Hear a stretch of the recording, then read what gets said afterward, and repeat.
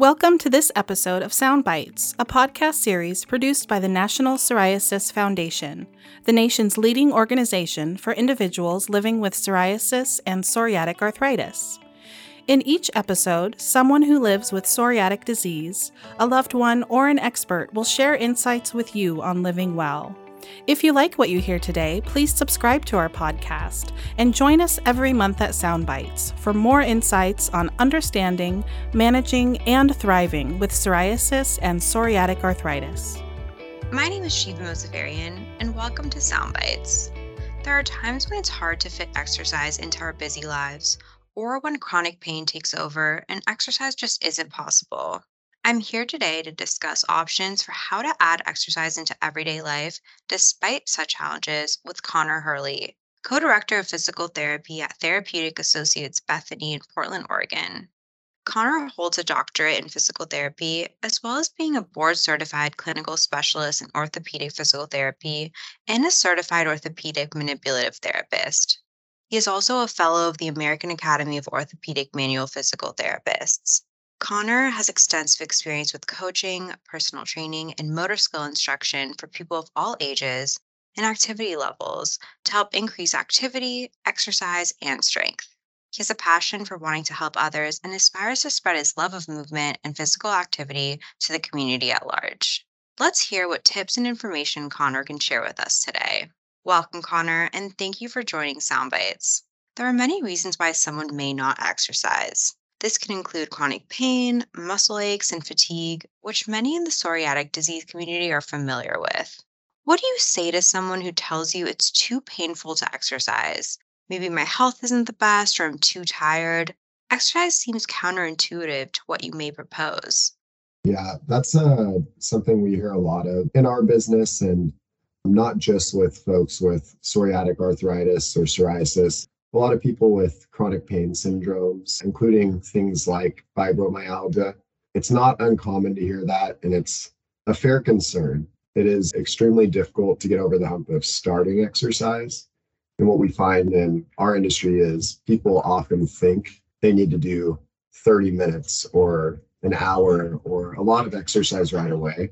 So a lot of our encouragement and communication is we just want to start somewhere, even if it's as low as 1 minute given the condition, or if you need to miss a day because you're having a flare or something like that, that's fine. But we do want to start somewhere because exercise will actually release endorphins and enkephalins and all the feel-good hormones that help with the pain that these people are experiencing.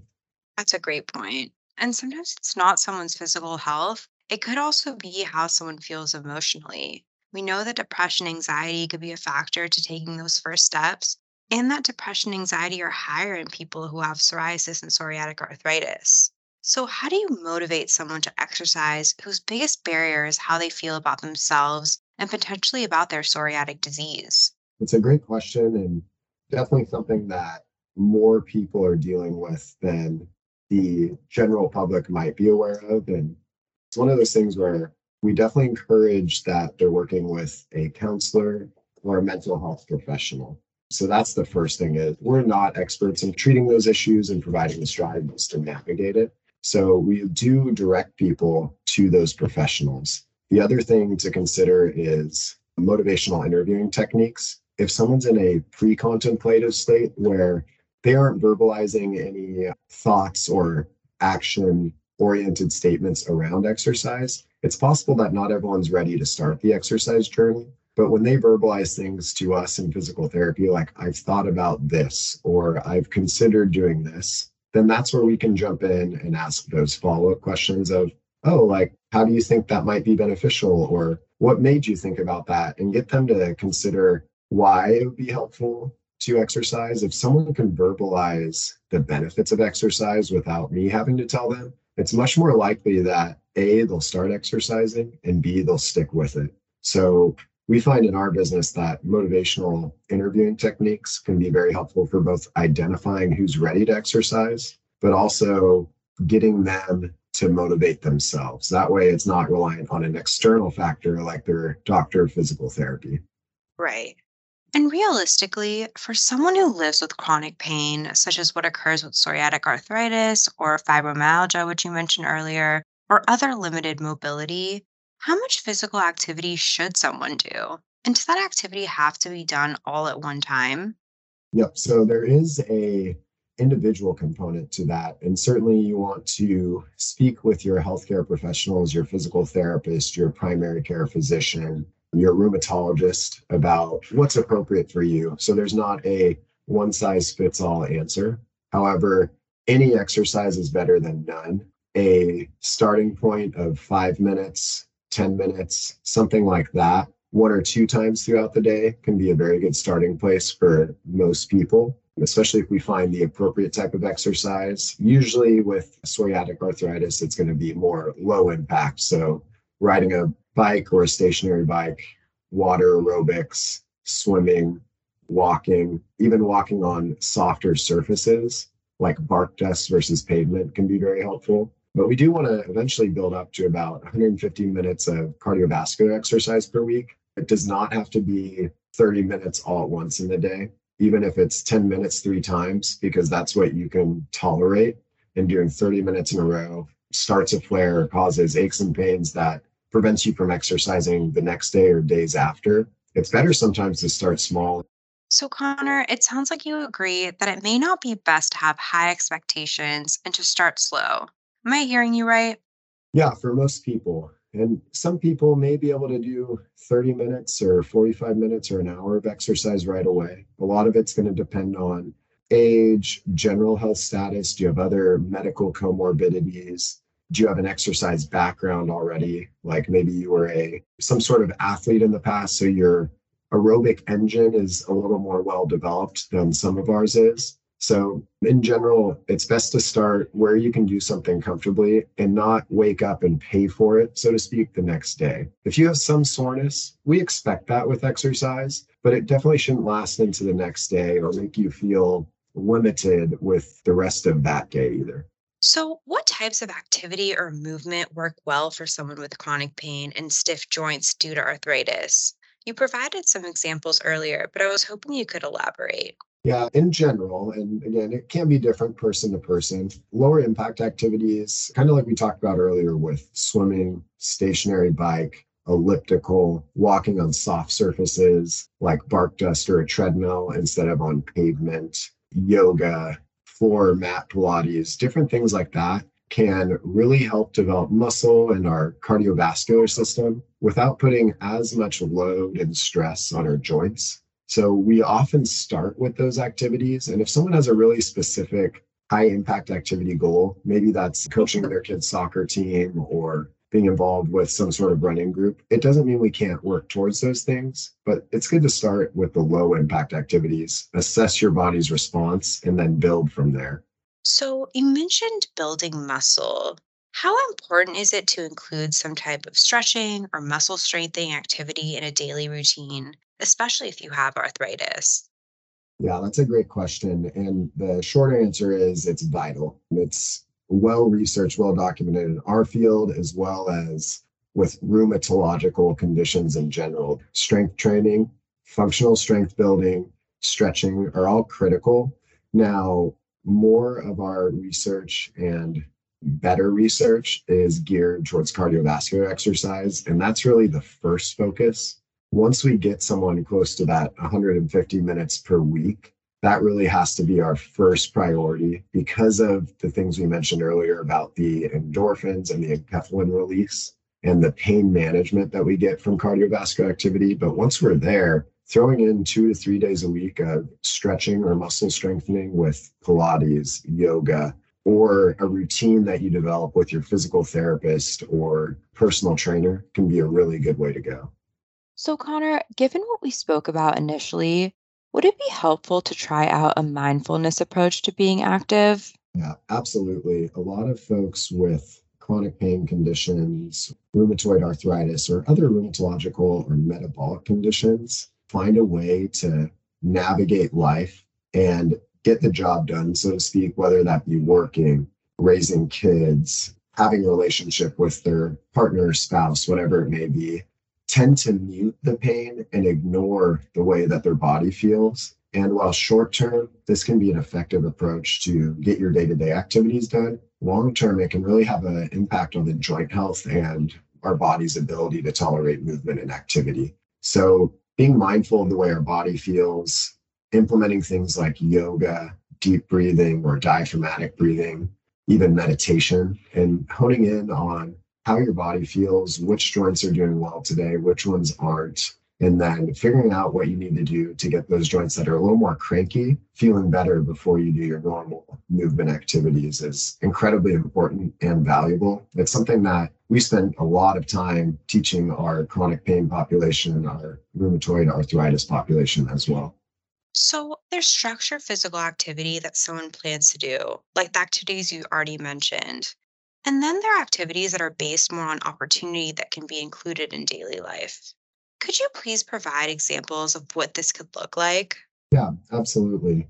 Cardiovascular exercise, the strengthening, the mindful exercise are all critical. One thing that many of us, myself included, often overlook is how important our general activity and even looking at something as simple as step count, going from 4,000 steps in a day to 6,000, for example, could be a huge way to help yourself systemically be more healthy, manage your weight, help your joints be strong and robust. A couple examples might be we all typically go to the grocery store, although post-COVID, there's a lot more delivery options as well. But parking at the back of the parking lot and then walking into the store and walking back can be an easy way to get another extra several hundred steps in. Even thinking about taking the stairs, if your knees, your hips, your lower back can tolerate that workload, rather than taking the elevator, can be a really easy way to increase your physical activity without adding additional things into our life. Many of us feel overwhelmed with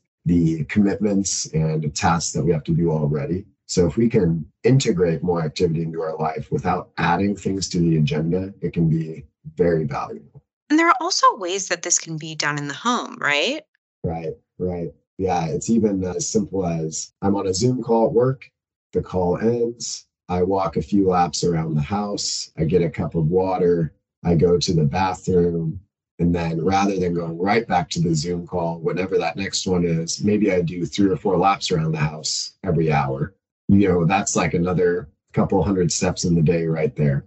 That seems easy enough. So, how many steps do we actually need to do per day? I know we've all heard about this magic number, 10,000, but from your opinion and your point of view, is there a recommended amount? It's a great question and something that we get asked multiple times a day, every day. And the truth is there's no correct answer. Now, there is a lot of research around quality of life, length of life, and step count. And people that are getting 8,000 are going to be dramatically more healthy than people that are getting 6,000, for example. Now, there are a lot of confounding factors to that research, like it's not accounting for medical comorbidities or systemic health things, rheumatoid arthritis being one of those.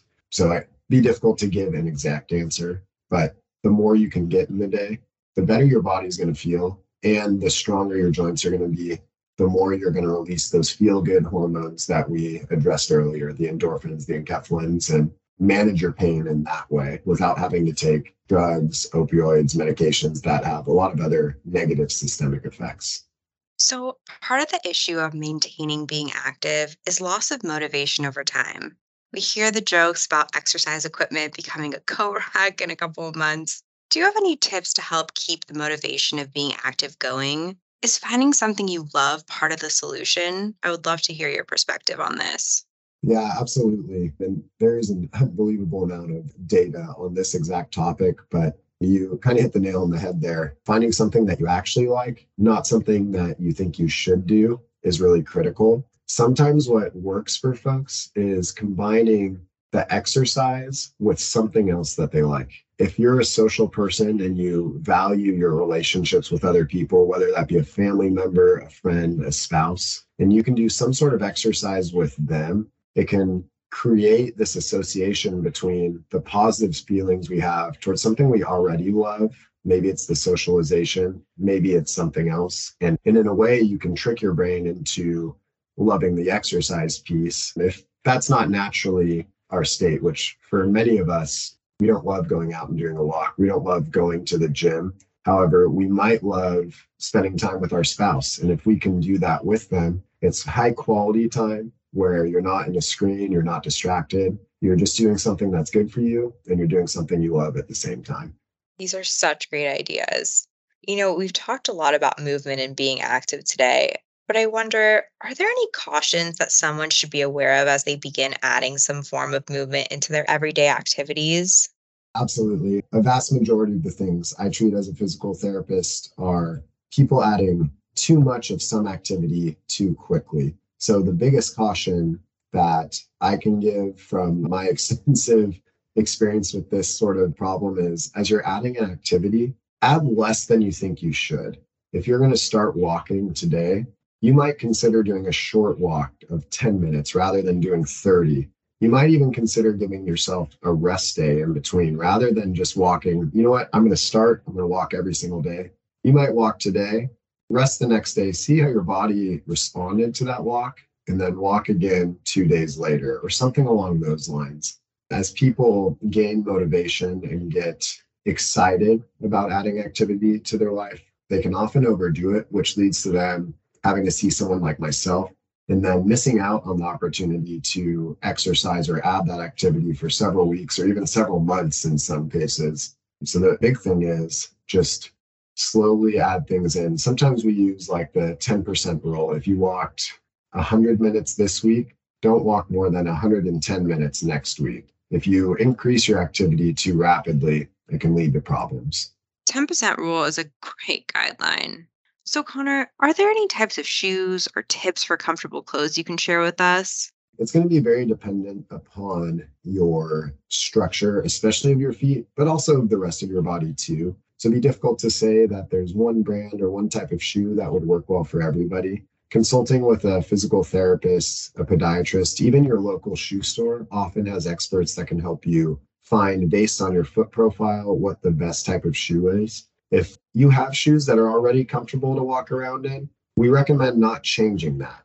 If you're going to start an exercise program, you don't have to get a brand new pair of shoes, especially if they're dramatically different than the ones that you already have, as that change in foot style or shoe can really cause problems in itself. But consulting with a physical therapist, a podiatrist, or even your local shoe store can be very helpful.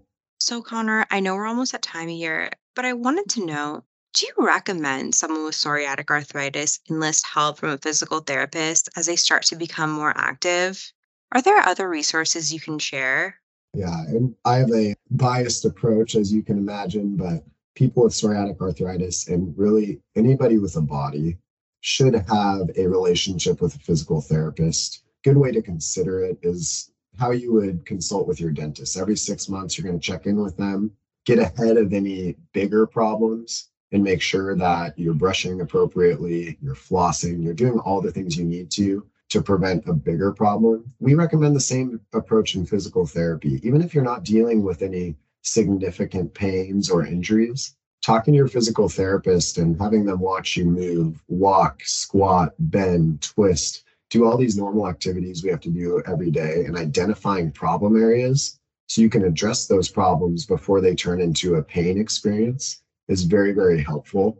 If you have a condition like psoriatic arthritis, chronic pain, things of that nature, it's often more difficult to start your exercise journey, and you have to be more thoughtful and strategic about how you ramp up your activity. So utilizing your local physical therapist, or even someone like a personal trainer, if you're not in an active injury state, can be very helpful. So you have someone that's skilled in adjusting exercise and dosing exercise to get you where you need to go. And again, a good goal for exercise is about 150 minutes of cardiovascular exercise per week, and then 2 to 3 days of strength and flexibility training. I love the analogy with the dentist. It's perfect. Yeah. Connor, thank you so much for your guidance about being and staying active with psoriatic arthritis. I know you provided a lot of valuable information and tips for our community. Do you have any final comments you'd like to share with our listeners today? Just that we know that exercise, especially cardiovascular exercise, is our main way to control pain. There are many ways to do this: medication, meditation, good sleep, good diet, keeping systemic inflammation down with things that we can control. But cardiovascular exercise is the main way to help control our pain. And you may need to take weeks or months or even longer to build to that 150 minutes of cardiovascular exercise per week. But it's important that we start that journey at some point. And if you need to utilize people like physical therapists, counselor, mental health professional, personal trainer, accountability groups, or even somebody else with psoriatic arthritis that's dealing with similar challenges, that's all fair game. And it's a valuable journey to go on for pain management, but also our general health and well-being. It's the perfect message to close with. Thank you, Connor. Kind of like a never give up, right? Right.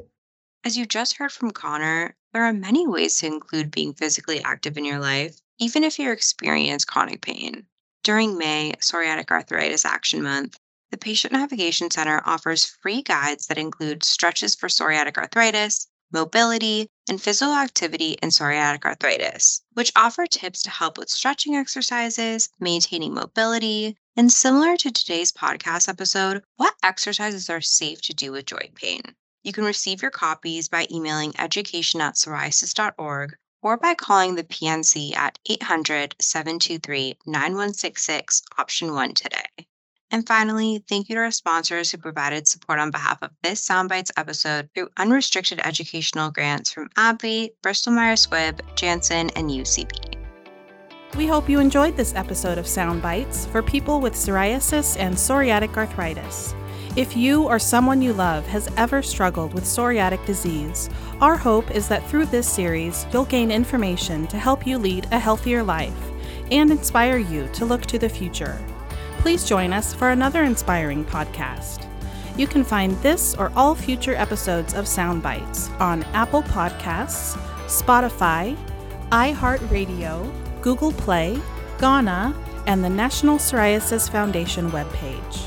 To learn more about this topic or others, please visit psoriasis.org or contact us with your questions or comments by email at podcast@psoriasis.org.